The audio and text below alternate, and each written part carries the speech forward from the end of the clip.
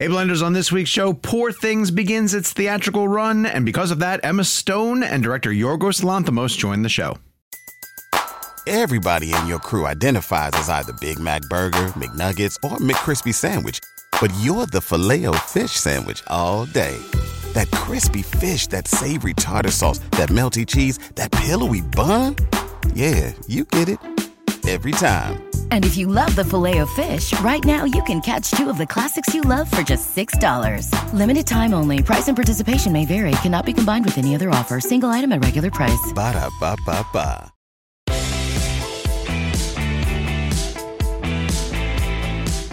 Hello, Blenders, and welcome. Welcome to episode number 289 of Real Blend, a podcast that learned a very valuable lesson today. Stop preparing. Oh, God. My name is Sean O'Connell. What? Sometimes preparation's good, Gabe? I was going to say, sometimes you learn the wrong lesson, maybe. Yes. Yeah. I'm Sean O'Connell. I'm the managing editor at Cinema Blend and I'm the co-host of the Real Blend podcast. And on this week's show, we have a really fun game that we're going to do to round out the year. It's called This or That. I'll have Gabe explain that in a little bit. Poor Things by Yorgos Lanthimos is starting the very beginning of its theatrical run. It's going to make its way out to you guys momentarily. But as a result of that film coming out, we have Emma Stone, Academy Award winner Emma Stone, and I believe soon to be two-time Academy Award winner Emma Stone. We shall see. That's a tough category, Best Actress this year. And she's joined by her Poor Things director, Yorgos Lanthimos. The two of them are going to be our guests on this week's show. This is a big one, folks. We're really, really excited to have these two on talking about Poor Things, which I think is going to show pretty well in our top 10 lists. By we and our and all this jazz, I mean Kevin McCarthy of Fox 5 in Washington, D.C. Kev, we had a good one. We had a good one this week, didn't we? Yeah, Sean, it's and Gabriel as well, and it's pretty surreal. My favorite thing to do is when I explain to somebody what our podcast is, and I explain like how we started it and where we've gotten to in terms of the interviews that we've had on this show, and having Emma Stone and Yorgos on is just incredible. Especially when you see this movie, you'll understand why it meant a lot to us to get them on, because it's really is a filmmaker's film, and it really works on such a great level in terms of narrative and storytelling. So we're excited to have them on.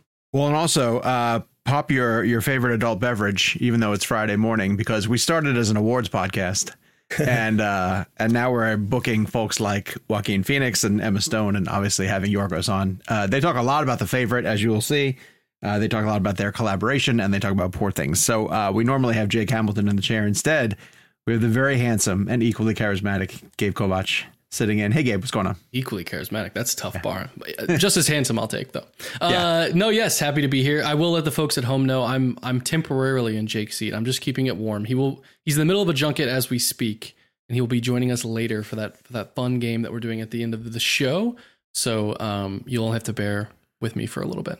And I do want to mention, some people were posting underneath the bonus episode that we put up this week with director Sam Esmail, who has a film coming to Netflix called Leave the World Behind. Kevin's going to review that in a hot minute. People were posting, thank you so much for the bonus episodes. We understand how busy it is at the end of the year. You guys have no idea. The end of the year is such a slam on the schedule in terms of us trying to fit in junkets, especially after the strike, and a lot of talent coming back around, and all these studios who are kind of pushing for their awards contenders and trying to get them in front of press before the holidays happen. And it just feels like a very busy season has become even busier right now, as we're fielding a ton of interview opportunities and invites that are coming in. But I hope it leads to really exciting content for the show. We have a couple of things in the hopper that might come through, so keep your fingers crossed. If you're watching us on YouTube, thank you very much for joining us. Head down, give a like and a subscribe. For audio listeners, if you want to jump over and see the visual aspect of the show, especially this week when we have Yorgos and Emma Stone joining us, go to youtube.com/RealBlendPodcast. Gabe, aren't we coming up on like 16,000 followers? We're coming close to that. If not. YouTube? Yeah. We're very close to that. Unbelievable. I wonder. I don't think we'll pass it by the time this airs, but we're getting close. Okay. This might do it.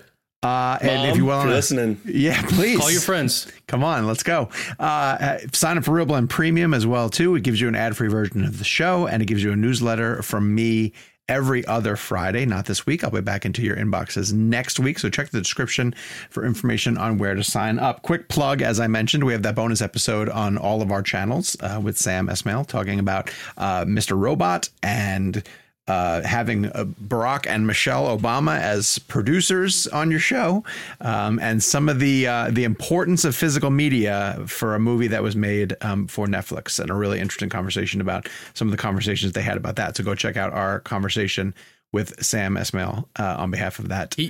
I will say, to plug it even further, he's one of those guests that fits right in. And I know we say that about a lot, but his energy, how much fun he was having, you could tell that like we got to that point where you guys were just kind of geeking out about certain things, and even just stuff that he was doing or what he was influenced by. And I think the interview part of him just kind of fell away. And I think at the end, he even complimented the both of you of like, this was a lot of fun. And I think that's always what we're going for. Yeah. He had come to DC to talk about the film Leave the World Behind, which is streaming on Netflix as you're now listening to this episode. And we'll review it later in the show. But him and I ended up really bonding in my green room at my station about filmmaking. We just talked about shots and composition and things like that. And I think it was him or someone around him said, like, you guys should be on a podcast or something like that. And then Real Blend got brought up, and Sam was nice enough to then carve out some time in his day this past weekend when we were in New York to talk with us. He actually came in earlier than his press day started to do that interview. So thanks to Netflix and Sam for doing that. And really Sam cool. is extremely talented. And if you haven't seen Mr. Robot, just want to plug back. It's a great show that he obviously was incredibly well involved in. It's an amazing show. So definitely check that out. Oh, it's fantastic. Rami Malek is amazing. Yeah. One of those shows that just like flew underneath the radar for me. It never landed on my radar. So. Incredible. It's really incredible. Good. Yeah. Is it? Cool. Yeah. I don't really even know what it's about. So that's fun to go into a show like that. Sometimes being completely cold. So, case in point, there's a movie coming out called Poor Things, and Michelle, I have the screener copy of it. Michelle keeps saying, like, when can we watch this? And she keeps asking me questions about it. And I just sort of deflect, like, I don't want to tell her anything about it going in. She refers to it as the movie where Emma Stone doesn't wear makeup. And I was like, it's so much more than that. But in a way, that's such a funny way to sort of encapsulate what it really is about. There's a piece of it that they're like, yeah, that's a... Should we set that up? I mean, like, for people like who don't know what it is, should we just explain the film real quick? I don't know. Let's get to the interview and we'll review the film on the other side. Okay. So we are very excited to have both Emma Stone and Yorgos Lanthimos joining us on behalf of Poor Things, their follow-up to The Favorite. And we're really excited for you guys to hear this conversation. Here is Emma Stone and Yorgos Lanthimos.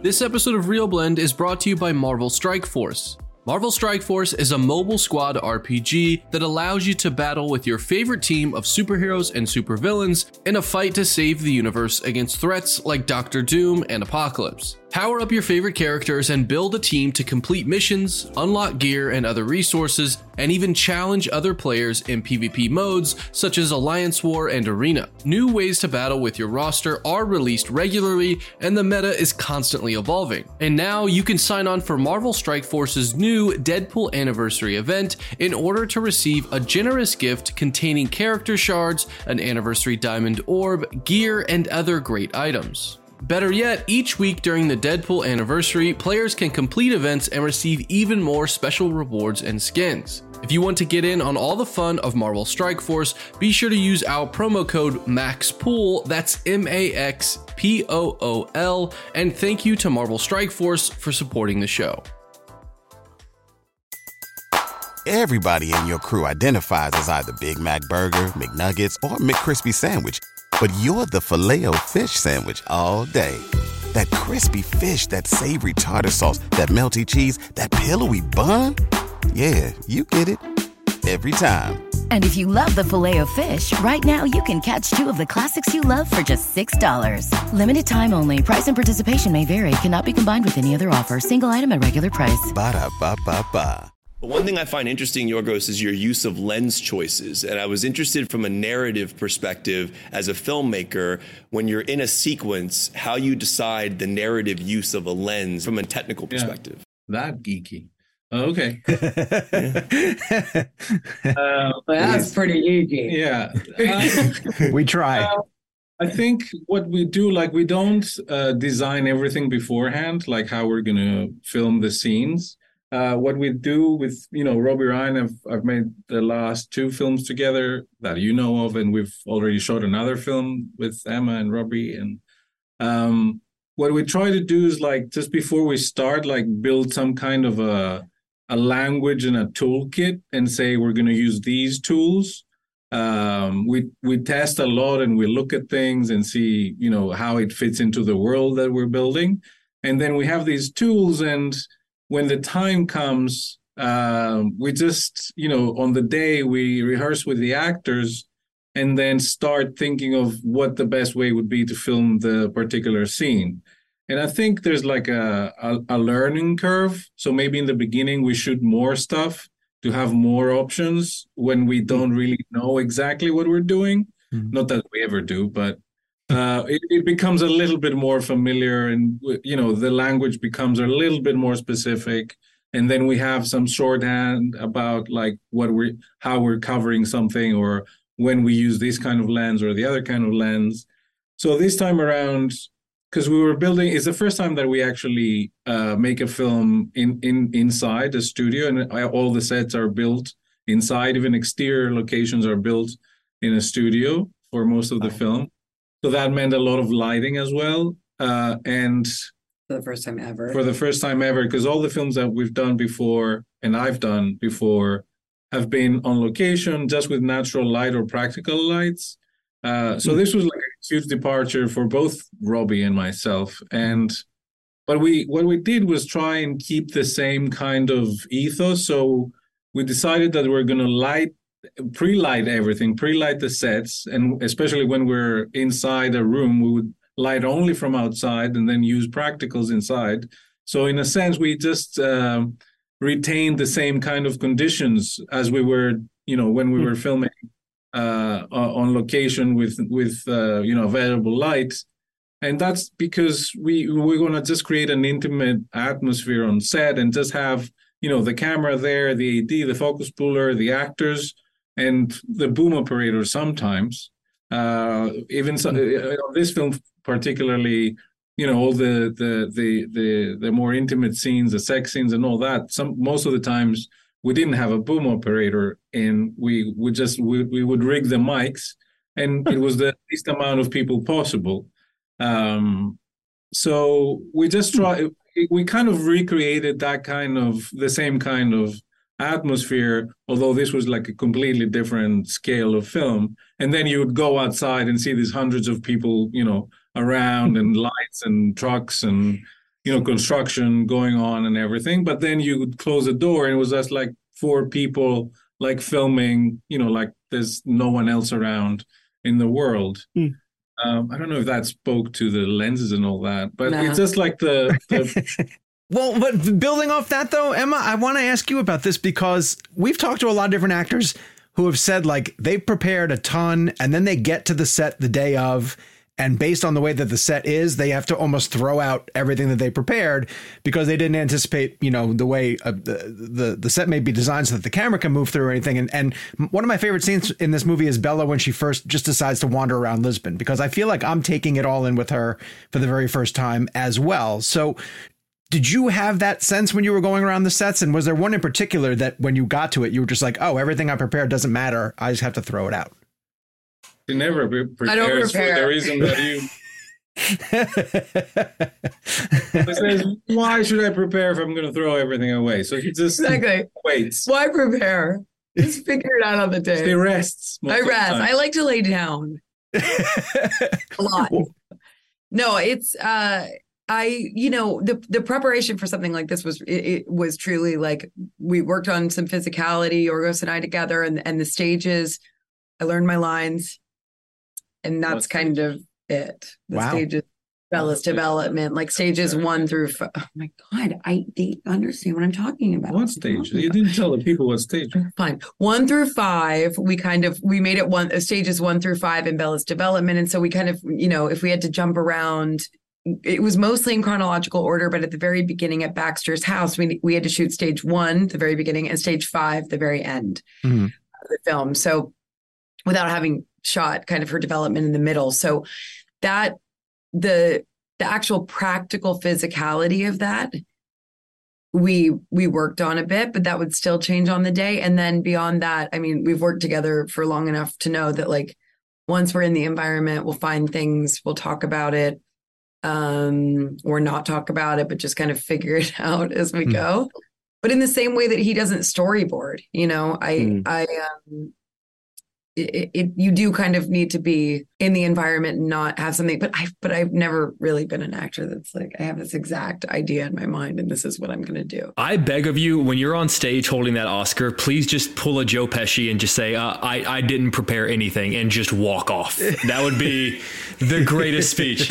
Emma, you did mention you guys working together before. I would imagine, you know, I keep hearing a lot over this press tour the word trust, and I would imagine this is the kind of film that only works if you've got that trust between the actor and the director. Could you have made a movie like this if you were working with a director for the first time? I don't think, I mean, maybe if it was you. I guess maybe if we hadn't made the favorite movies, made this one. Yeah, I guess yes. Other than that, no, I can't really. I don't know. Well, I wouldn't have wanted to. I mean, the combination, I think, of those factors. Like, I love Bella so deeply and this story so deeply, but then also, you know, him and his work and Yorgos and his work. And so I think that all of those elements coming together were what made me want to do this so badly. This is a question for both of you. Yorgos, correct me if I'm wrong, but like with The Favorite and obviously The Killing of the Sacred Deer and obviously The Lobster and films prior to that, you generally don't use new composition, new music. It's generally music that already exists in the world, like Beethoven and things like that. The score here is so extraordinary, and a voice almost, in my opinion, it's almost like Bella's voice in a way. The score just kind of speaks to us almost like a character, aligned with the cinematography as well. So for Yorgos, for your part of the question, why this film did you decide that you wanted to actually have a composer and insert music that what didn't exist? And for Emma, I'm always fascinated to know on the other side of production, when you see your performance set to a score, emotionally what that's like for you to then finally see it all come together, and does it open up at all things about the character you didn't know by hearing it set to that? I'll start with you, Emma, and then go to you, Yorgos. Well, you know, I mean, not to sort of start stealing your answer, but Jerskin actually wrote most of this music before we even started filming. So I'd heard a large portion of what this score was going to be before we started filming. And, you know, the dance in Lisbon, he had written that song and we'd been rehearsing with that song for a long time. And he's actually in that scene playing an instrument that was completely made up with this. Oh, that's cool. I was talking about earlier. Sorry. Anyway, so I think, you know, even beyond score, everything coming together and seeing it is always kind of startling or reveals things, you know. The editing in general, performance wise, all of it is a different interpretation of the character than you know what is going on within your own body. I mean, it's like hearing your voice back on a voicemail, you know, and you're like, that's what I sound like. That's what it kind of feels like. It's like one thing when you're acting within yourself, but then you watch it and you're like, that's what I looked like when I was doing this. I sound like that, whatever. So you try to have like enough distance from it to not have that sort of attachment to what you think it's supposed to be. And I guess that goes back to what you're saying about what we were talking about with preparation. Like, if you don't have this sort of, otherwise I should just be directing if I need it to be such a particular way, you know. And that's why it's amazing to work with him, because I trust that what ultimately it's all going to become is you know, is what you've seen. Is what do you want to talk about yeah. I'm just curious about the decision to use a composer. Yeah, well, I mean, it's not that I wasn't trying before. I did try, but it never really worked out, because the way I do it is I want to use the music while I'm editing. And I'm researching a lot while I'm editing a film, and I find the music and then I try it. And it's such a it's such a fine balance, the tone that is created by using music in a scene that, when I find something that works, then it's kind of impossible for me to like replace it with something similar or something different. So, the attempt of, using temp music and then having a composer write music and substitute that never really worked for me. Not that the music that the composers wrote was bad or anything. It was just not that exact, it didn't achieve that exact tone that I managed to get while, combining all the elements. So when we're preparing the favorite, and I'm always, looking for, I listen to a lot of music as well, and I'm always reading about it and looking for composers and I came across Jerskin's album. I read about it, and then I listened to his album, and I was, completely We're preparing Poor Things, not the favorite. Poor Things. Sorry, when preparing Poor Things. Did I say the favorite? Yeah. Preparing Poor Things. So I listened to his album, which is his first album. It's an incredible. But it's like a pop album, but it's so diverse and so rich and so original and unique, and it has incredible sound. And so something very instinctive told me that, could this be the guy? Like it feels like there's something in this that makes me feel like, this could work. And then, as Emma said, like I approached him, but the way we did it was like, well, he'd never written, music for film before. Right. So I said, like, listen, do you want to try it? And, why don't you just try and write music? He was like 25 years old or 24 or something. Wow. That's incredible. He just turned 28. What? Yeah. That's insane. That's great. What am I doing with my life? Oh my God. Seriously. That's incredible. Yeah. So I asked him to just, try stuff out, and I gave him some general direction, and he came up with stuff that were immediately incredible. Yeah. And, a lot of it is in the film. And then based on what he sent me, like we had another chat, and I would, imagine what we might need. And I was going like, oh, why don't you do one which is much more romantic and something which is faster? I might need something faster in some moments. And he was just composing music based on just having read the script and looking at some of the, research, the visual research and design of the world. And he was just coming up with that stuff. And, we would like hone in on what the sound would be. So he would do more stuff in the beginning, and then we would, pare it down to what it should be about this film. And then by the time we started filming, I basically had all the music composed and recorded, before we even shot a frame of the film. And so I worked with it the same way I worked with music before, which is like I had all this library of music by Jerskin, though, this time. And, I started using it during the edit, and I would cut it and, kind of sometimes change the structure or whatever. And then he would, make it better because, our cuts were quite rough. But basically, like 90% of the music that is in the film is the music that he composed, before he even saw anything or we shot anything. And that's how it worked. And actually, that's how we're doing, because he's working with us on the next film that we shot that we're now editing. And we did it the same way. And the music that he wrote on this film is completely different to Poor Things. But we followed the same process. Like I send him the screenplay. Sometimes I send him, he also doesn't watch rushes or anything like that, like dailies. I would just send him pictures to get the atmosphere of set. Sometimes it's also misleading pictures, because for the film we just did, I just sent him black and white pictures, the whole time. Sent him black and white that whole time? Yeah. So he gets a sense of what's going on, and then that gets him going, and he composes. And again, we had the music before we started editing. So it's the only way I found how to work with a composer without them having to, like replace music that I kind of used while editing. It has cool. so far for us. That's awesome. Guys, after we finished the press day yesterday, the three of us got together and started working out our questions. And one thing that Jake told me, which blew me away, was that because to me, even though it's such a unique vision, there's confidence in every decision that's made. There's confidence in every performance. And so when I heard that Mark Ruffalo like almost begged to get out of the performance, or that Emma, that you had such fear on day one, like it doesn't come through. You told me that all. you cried on day one. You cried on for day one?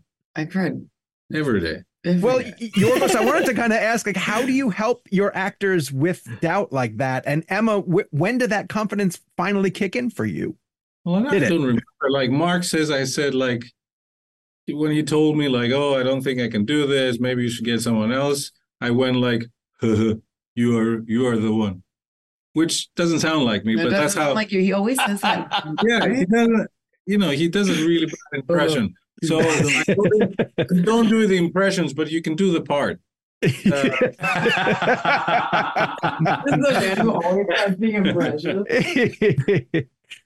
No, like everybody has doubts, and Mark was, he'd never done anything like it, and of course he was hesitating, but I could see that he really appreciated the material, and he. Deep down, he really wanted to do it. He was just scared, and that's like the best reason to do something, and to expect that it, something interesting might come out of it if you're scared. So I just encouraged him. I said, probably. It's a great impersonation. And Emma, that fear was there for you the whole time? I think I don't know that fear is the right word. It's more just like kind of like vulnerability, or wanting to live up to it, like caring so deeply about this character and this film that I want to do it justice, and and so I guess that's fear, but it's kind of not. It's like it's more just being hard on myself. Gotcha. I can understand. Yeah, more like self-critical. Not when he's resting, though. Not when I'm resting. When I'm resting, I'm no judgment. No judgment. We're being told we're out of time, but we really appreciate you guys taking the time to come on the show, because we know how valuable your time is, and all three of us love this movie so much, and we can't wait for more people to see it. So I watched the screener 3 times. Oh my God! No, Jake, you've gone to the theater. Yeah, that's exactly right. I've gone to the theater and paid 3 times. Never saw it in the theater? Oh, no. The first time I saw it was in the theater. Don't worry. The first time I saw it was in the theater. But there's a thing that happens where my girlfriend also came with me to the screening, who is obsessed with this film. And every time someone comes over, she goes, Jake, put on Poor Things for them. So that's the new welcome to our home, is we put on Poor Things and go, sit down. You've got to watch it. We know you came over to see the dogs, but we're going to put on Poor Things for you. Obviously, we want to thank our friends at Poor Things for helping to get Emma and Yorgos on the show. We want to really quick give a spoiler-free reaction and review to this movie, which we all anticipate we're going to be talking about over the course of the awards season. It's really funny to hear people who are discussing this film and talking about as being Yorgos Lanthimos' most accessible film. And I guess that says to me a lot more about his other films and how unusual they are. If you know his films, The Lobster, The Favorite, there's another one that I'm missing. The Killing of Sacred Deer and then Dogtooth, of course, if you go all the way back to those. They are unusual films from a very strong directorial voice. Clearly, you're watching one of Yorgos's films when you watch it. I have been saying on record, over the course of this show, that his films don't always work for me necessarily. A lot of times these guys will have films like The Favorite or even I think going back to The Lobster and have them in their top 10. And it's never really connected with me. It's always been a little bit too strange. I ran into that when I watched Saltburn recently, where it was just, I understand what the filmmaker's going for. It just doesn't work for me. But Poor Things worked so incredibly well. It's my absolute favorite Yorgos Lanthimos film, which for me, I know isn't saying much, but I really, really loved what he was trying to do here. So much of it is because I think Emma Stone is so fantastic. as Bella Baxter, this character that she's playing. It's a tough performance that she has to give. We were talking about the fact that in a side chat that it's a really warm film, despite it being extremely different and strange. And everybody who we talked to from the craft perspective standpoint of the film talked about knowing that it's really weird and it might turn a lot of people off. And there's a bunch of things that they hit you with in the opening 10 to 15 minutes that are meant to keep you back on your heels and kind of jarring. Like, okay, it's period, but it's Kevin mentioned it's a bit of a Frankenstein movie.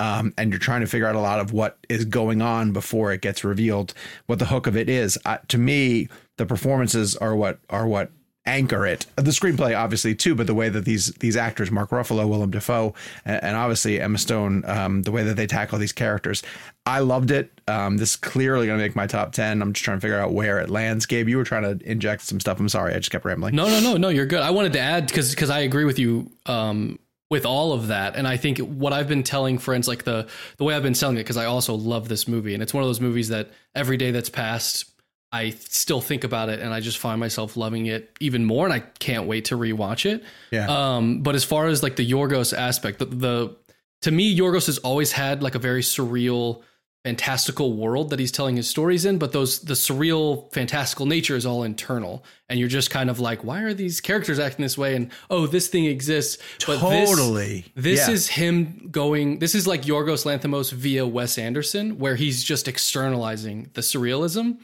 And I mean that in the best way, whether you like Wes Anderson or not. It's and not in the style of Wes Anderson. I just mean in the way that Wes Anderson puts his world in front of you, and you're living in this, like, you have to take a second to be like, okay, this is the real world, but it's definitely not, and it's surreal, and it's fantastical, and it's interesting, and it allows for these characters to be so different, but feel like they really exist. You nailed it. Because I think what bothers me about his previous characters, yes, The Favorite is a period film, but like, let's say The Lobster as an example, like it's set in contemporary time or feels like it's supposed to be contemporary or modern time. So when characters act the way that they do, it always like, what world are we in? Right, that this is passable kind of thing. But then Poor Things builds these incredibly elaborate, sets to drop Bella and the other characters into. That I think that's helped me. It sort of broke down that barrier between what normally separates Yorgos' storytelling from me. And Kev, is this a top 10 movie for you? And I hate to make you commit to the bit, for your list, but did you like it that much? Oh, definitely top 10. This is my favorite movie Yorgos has made. I think it's the best film he's made. And as you heard in the interview, there's a lot of fascinating things about the production of this movie that were fascinating, especially in the interview that you just heard, that they built, these sets were built. This was very different from how they shot The Favorite and The Killing of Sacred Deer and The Lobster and films like that. The sci-fi aspect of it is fascinating. And I'll say this, like, imagine if Get Out and The Lobster had a baby. That's kind of how I'm going to put this. And I want to say Get Out specifically only from the science fiction perspective. And then The Lobster, similarly kind of in that realm. But I do want to say I'm not putting the movie in a box and saying it's those two. That's just the vibe it gave me in terms of some of the sci-fi aspects of it.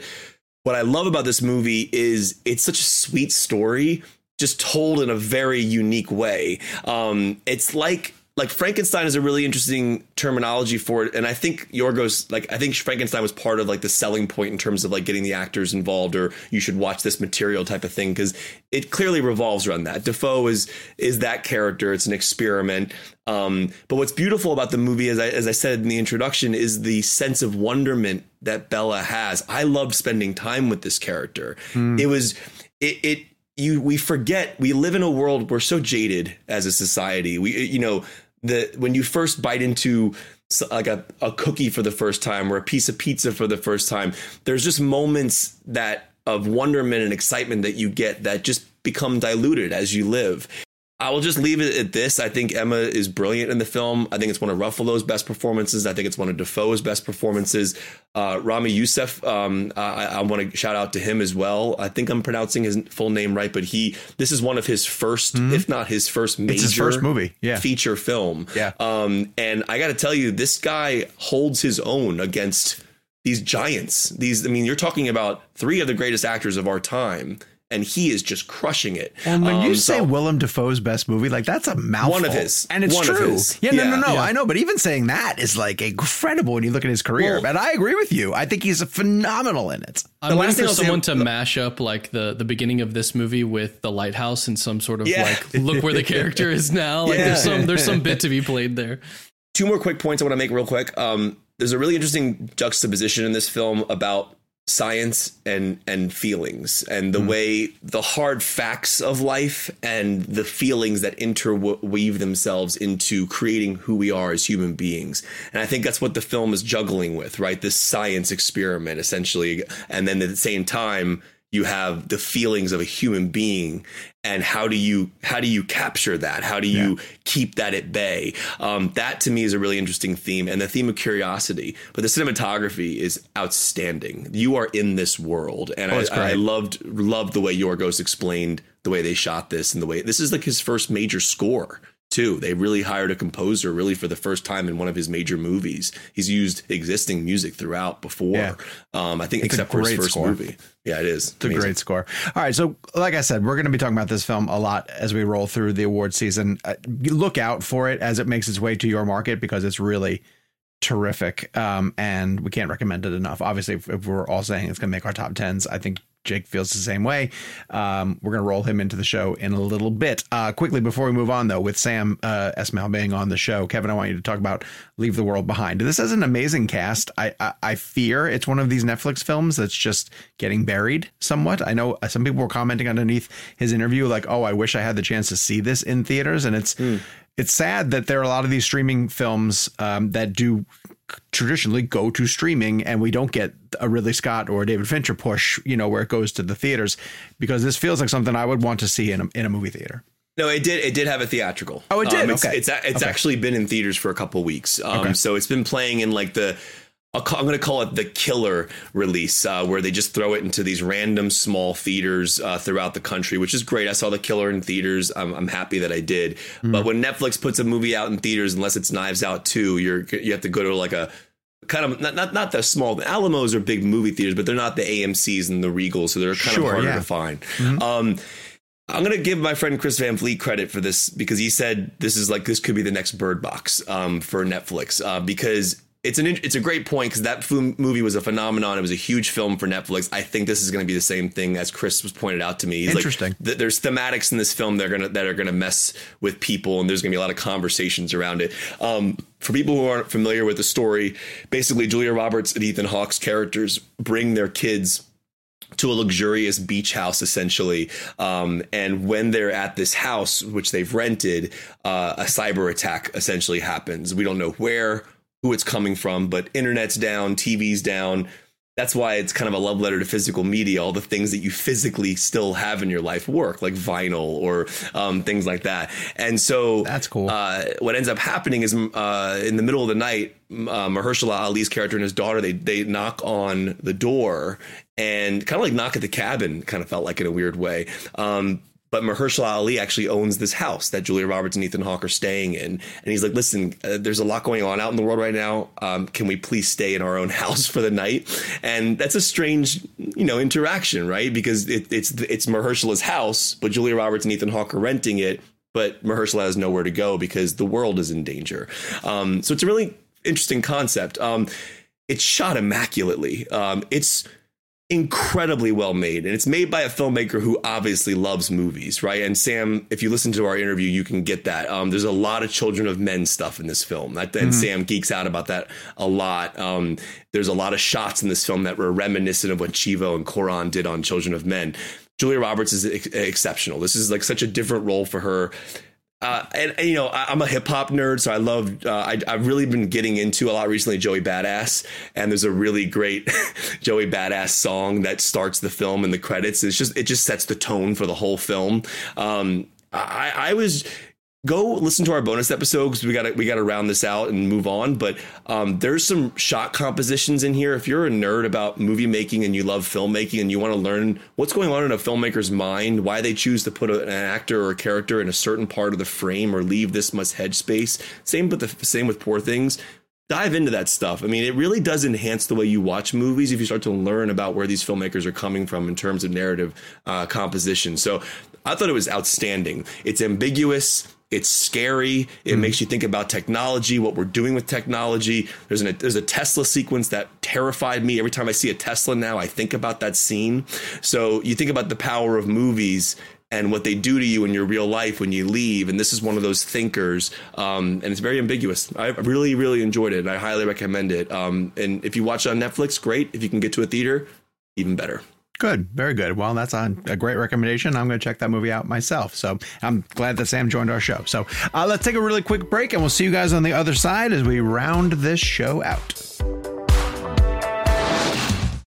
And we are back. Okay, so we were hoping to have Jake join us, but I think he's working out how to do a Tango and Cash sequel with Kurt Russell. Clearly more important than joining our show, which is totally fine. I get it. Jake's going to bring his Monarch interviews, I'm sure, to the Jake's Takes channel, so make sure you guys look out for that. Instead, in order to save the game that we were going to do with him, we'll do that on another episode. But there are a couple of movies that have been coming out right now, and I've been talking about how busy we've been trying to cram in as much stuff by the end of the year. And the boys last week got to talk about David Fincher's The Killer. I received a few emails from our listeners who shamed me into not having seen Fincher's latest movie. And you're correct. I honestly, and that was the point of the newsletter that I wrote, which is we have these filmmakers at the moment they put something out. We should be watching them on day one. And there were two projects that I just felt like I was behind on. One was The Fall of the House of Usher, which obviously we love Mike Flanagan. And the minute he put something out, I should instantly start watching it. And the other one was The Killer. And I want to let everybody know that The Killer was incredible. Have you finished Usher? This is a tangent. No, you talk about The Killer. Okay. I'm on episode 5. Okay. And that's again, it's just finding time. It's just it's busy. Finding time. And I don't want to rush it. You know, I want to enjoy that as much as I could. And that was the thing about The Killer, was like, I wanted to make sure that when I sat down, I wasn't distracted by anything. I wasn't doing it, for 30 minutes and then leaving and coming back, because David Fincher, he creates a mood and an atmosphere, and that's as much the experience as everything else.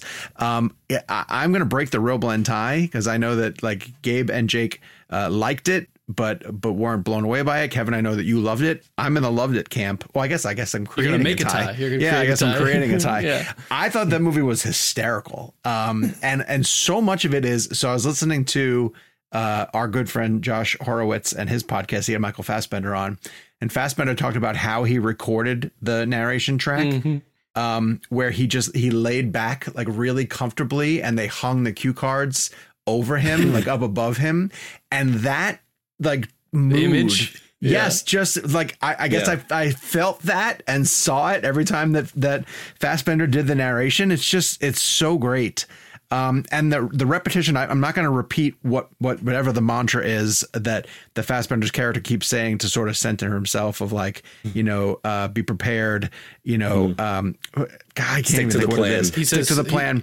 He says, anticipate, don't improvise. Or don't so improvise, much of that anticipate. felt like what Fincher would say to himself as a filmmaker, Sure. Like I thought about all those different lines, and I was thinking of David Fincher saying that to himself to get him through all of his projects. I will agree with the guys when they say that it doesn't reinvent the wheel. Like we have seen this story done before, but I legitimately felt the attention and the composition and the talent in every shot. Like I can't tell you how many just throwaway shots that I saw where I was like, oh my God, that's beautiful. Like, oh my God, that's incredible. Kevin talks about filming, on film, and Fincher notoriously does digital. I think Fincher does digital better than anybody else. There are scenes in New York City when you get to where it's leading up to the confrontation with Tilda Swinton's character, which is miraculous. And it just looks incredible. So much of it looks incredible. The fight in Florida is one of the most entertaining things I've seen in a long time in terms of, I love how they've staged it. Like, it's just incredible fight. I want to ask our listeners something. For anybody out there who's seen the film, or if you watch it and you can pick up on this, I'm just interested in knowing whether or not this was sound design or score. When you're in that fight in Florida that Sean is talking about, there's like a hand-to-hand combat fight in an apartment complex, and it's like a dark room, and it's super, super brutal. And there's this disturbing beating sound that's happening throughout that scene, and I would love to know whether or not that's Reznor and Ross or that's sound design, because Interesting. There's so much going on in the edit of this movie, and it's so nuanced and like subtle, but like every little detail is perfectly designed. You know what I'm talking about, Grabe? I wouldn't be surprised if it's both, because if I remember, and I've only seen it happens really fast. There's a lot going on. I'd have to like sit down and watch it again. But I remember like I think the impacts are scored. Like the impacts are super bassy. Like when they punch each other, it's like it's got like hits to it versus just your Indiana Jones classic. But there was something like it was almost like there was probably a mixture of both. But amazing. And the way that's why the movie's so great though, because when that stuff becomes almost the part of the world, it's an atmospheric nature of the movie. It's so well done. Something as simple as the way when he's listening to the Smiths and it cuts back and forth between what's in the headphones or what's in the car, and then the door closes and then you hear it muted, or it's in his ears, and it's like Fincher just playing around with that is like him just having a good time, and you still marveling. Like the fact that you even think to do that is like so fantastic, and I love you so much for that. Almost take him for granted. Like maybe this film almost feels like it's like come and gone. And you have this masterclass filmmaker with a movie that's sitting on Netflix right now. And I don't know how it would have done theatrically. It might not have done well. I have no idea. But, Fincher is one of those filmmakers that it should be celebrated when a new movie comes out from him. Yeah. And I really hope that people spend the time just to watch it, because there's so much work that went into this movie. And you absolutely should see it. The behind the scenes on this, like just look up the visual effects, just look up anything about this film and the filmmaking and how they're making this movie. It's so interesting and it's so simple, but it's not. It comes across simple and very seamless and easy, but like we all know the work that goes into that stuff. It's wild. And I almost feel like in 5 to 10 years, like this is going to rank alongside something like The Game, just because it's not Zodiac and it's not Fight Club, right? Where when someone mentions The Game and you're a Fincher fan, you're like, oh, that's great. Like, I love that movie. Love The Game. Kind of thing. Yeah. But it doesn't get listed amongst his because he has The Social Network on his filmography. Yeah. It's really easy to just be like, all right, well, it's not so-and-so, but like he still delivers these classic genre films that I think are just it has me excited for I'm always excited for his next thing, but this feels, to your point, like the kind of project that we don't put on that level, but he has so many like high concept ideas of, like you're saying, like messing with whether we're in or out of his perspective with the music, the way that the fight is sort of scored / designed, and things like there's so much that happens that feels very high concept that I wonder what he's going to be like, oh, I tried it on The Killer and now I'm going to do it in this, like what are the things that he took from this that were risks, or he was like, I don't know if it's going to work, but this is a fun project to try it on, and it's I'm not worried about it being something else. I don't know if it's 2023 or just the industry and how, I don't know if you guys feel the same way, but it feels like, and again, this is a topic for another time, but just content overload in general, in terms of films and the way how many movies are coming out, how many are coming out on each day. And for a film like The Killer to kind of get lost in the shuffle, it just worries me a little bit, because just in terms of the industry in general, like, are we putting out too much? Is there too much coming out? Are we losing sight of great work because it's falling into streaming and Hulu and Amazon and Disney Plus and shows and movies? And I just feel like we're overloading ourselves, and we're almost not hurting the artists, but we're not giving the artists the appreciation and the time they deserve to have a film come out and sit with audiences for a period of time. And it just makes me sad. Like, I feel like The Killer is not being talked about anywhere. Well, and I'll give you this, though. It's outstanding. It's about the audience going out of their way to find it, because I've reached the point now with this year where a lot of people who are non-movie folk, are coming up to me and saying like, oh, what's your favorite movie of the year? What's the best movie that you've seen this year?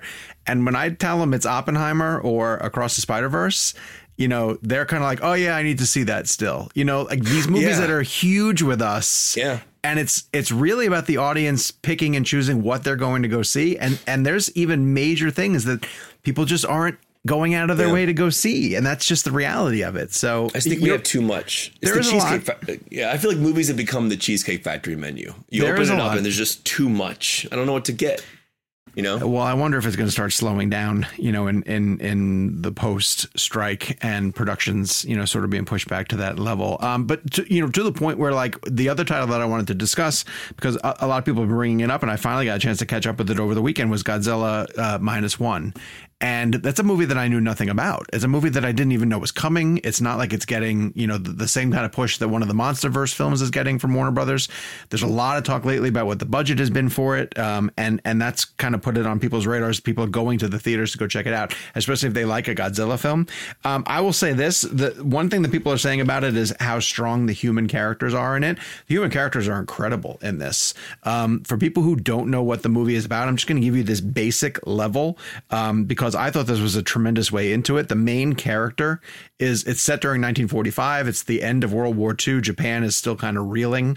And there's a kamikaze pilot who was on a mission that would have encountered Godzilla. And he decided to fake something wrong with his airplane. And he returns back to this island base. The mechanics sort of go over it. They realize that he kind of lied about something being wrong with this. He just was afraid. He just didn't want to complete the kamikaze mission. And in Japanese culture, he's branded a coward. And it's like, how is he going to live with that moving forward? That is such a compelling drama that without even introducing Godzilla into it, it's exciting. And you want to see what happens with this guy going forward. And believe me, that's just the surface of what this man is going through.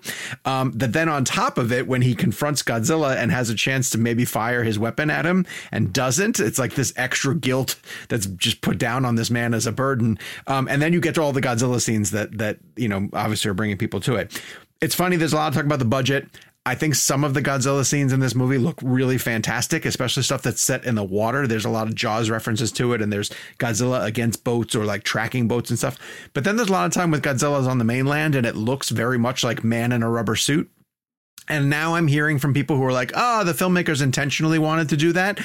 Maybe. But when you have, Godzilla King of the Monsters giving me lifelike recreations of Godzilla fighting against massive creatures, I'm leaning a little bit more towards that because some of this stuff looked a little stiff and a little bit fake, and it's rare in a Godzilla movie where I'm like, get back to the humans, but that stuff was so much more compelling to me than what was going on with the monster stuff. I liked it a lot. I didn't love it, but I'd give it 4 out of 5. I thought it was worth seeing on the big screen for sure. Why is it called Godzilla -1? Don't know. Can't tell you. I wish they don't I explain knew. it in the movie. No, not that if there's a reason for it, I did not pick up on it, but there's nothing that I picked up on that led me to understand why it was called Godzilla -1. It's a specific title though. It's specific. Because Godzilla was invited to a wedding and then there was a falling out and they took away his +1. No, but what, honestly, Sean, you saw the film. There's no indication as to why it's called that. Nothing that hit me where I was like, oh, that's the reason for this. No, nothing. It's so weird. I know. All right. If anybody listening, let me know about the killer sound design. Yes. Let us know about why it's called Godzilla -1. Please. And I'm still waiting for answers about the Amazon scene in The Killer. So send all that into us, please. I will say, having watched it, I understand your trepidation behind it. Right. But that movie is loaded with brands, like McDonald's. right from the get-go with McDonald's and FedEx and WeWork. Part of me, WeWork is huge. Yes, that was really super suspenseful when the people were outside the WeWork and they were about to deliver some stuff, and he's right. And I was like, wow, this is intense. Yes, Gabe. Intense. This is from Reddit user I don't know how to say their name. So they're listening to our feed on r/Godzilla. It says Godzilla's attack happens after the atomic attacks on Japan during World War II, which set them back to 0, meaning Japan had to rebuild. When Godzilla attacks, they start with less than nothing, so not 1 but -0. So it's the idea that they were the nuclear attacks, and then they considered that 0, and then they were attacked again by Godzilla, and it was -1. According to this, and I did see it a couple times, like on Google. I believe that sounds right, but I'm telling you, if that's described in the movie, then it went completely over my head. Well, and isn't that? I mean, I'm not as well versed in the Godzilla mythos, mythology. And it's been a long time since I've studied Godzilla. But that's the whole sort of the metaphor of Godzilla came from, was post World War II and the idea of very much of Japan being attacked and the nuclear attack. It's almost like this was a good double feature with Oppenheimer.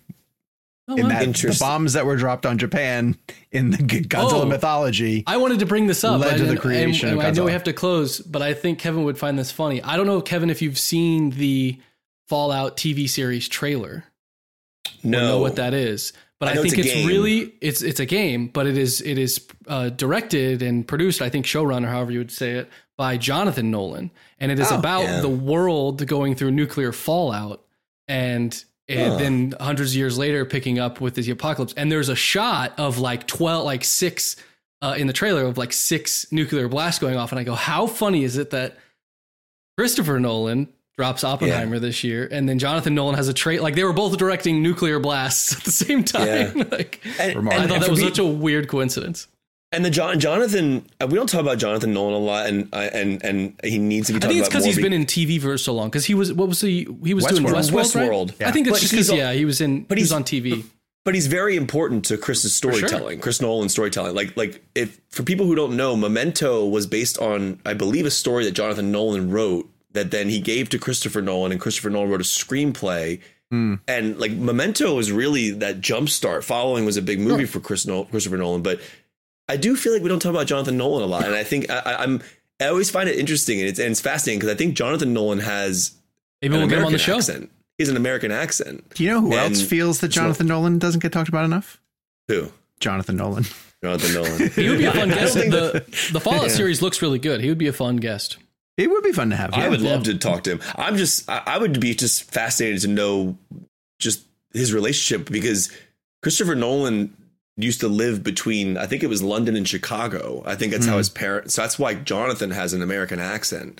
It's a really fascinating story. I'm reading a book called The Nolan Variations right now, which I highly recommend to people. It's just a guy, I think his name is Tom Stone, I think is the author, but he sat with Nolan for years, and kind of like Hitchcock, Truffaut. Yeah. Right. And just sat with Nolan for years and just kind of interviewed him from the beginning of his life.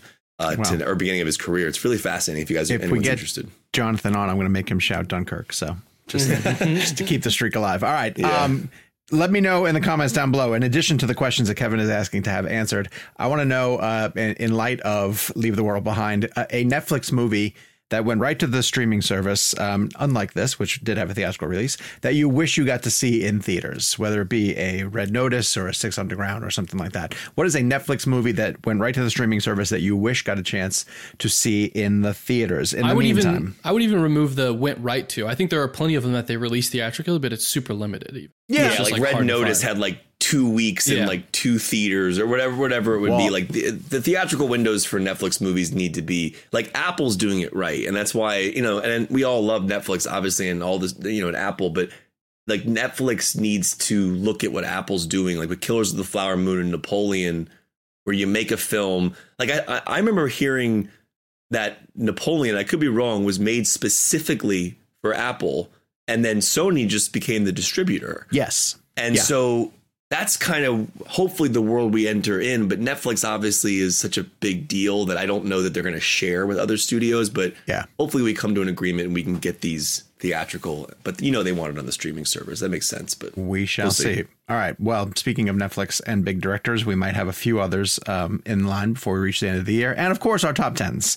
So keep it right here with Real Blend so that we drop new episodes every Friday with fun interviews and good conversation like this. Follow us on social media. In the meantime, he's not with us, but he's at Jake's Takes. We've got Kevin McCarthy TV, who is leaving Congress at the end of the year. I am at Sean_O'Connell. He's at Gabe Kovach, and the show is at Real Blend. Yes, and Gabe? The show is on Threads now. Yes. So if you use Threads, go follow us on Threads. We have no idea what the social media landscape will look like in the coming months. So we're on Threads now. Is it at Real Blend? I'll just leave it at that. Threads? Is it at Real Blend? Yeah. Same handle. I got all the handles. I love it. All right. We'll talk to you guys next week. Threads. The man who moved the earth. Everybody in your crew identifies as either Big Mac Burger, McNuggets, or McCrispy Sandwich. But you're the Filet-O-Fish Sandwich all day. That crispy fish, that savory tartar sauce, that melty cheese, that pillowy bun. Yeah, you get it. every time. And if you love the Filet-O-Fish, right now you can catch 2 of the classics you love for just $6. Limited time only. Price and participation may vary. Cannot be combined with any other offer. Single item at regular price. Ba-da-ba-ba-ba.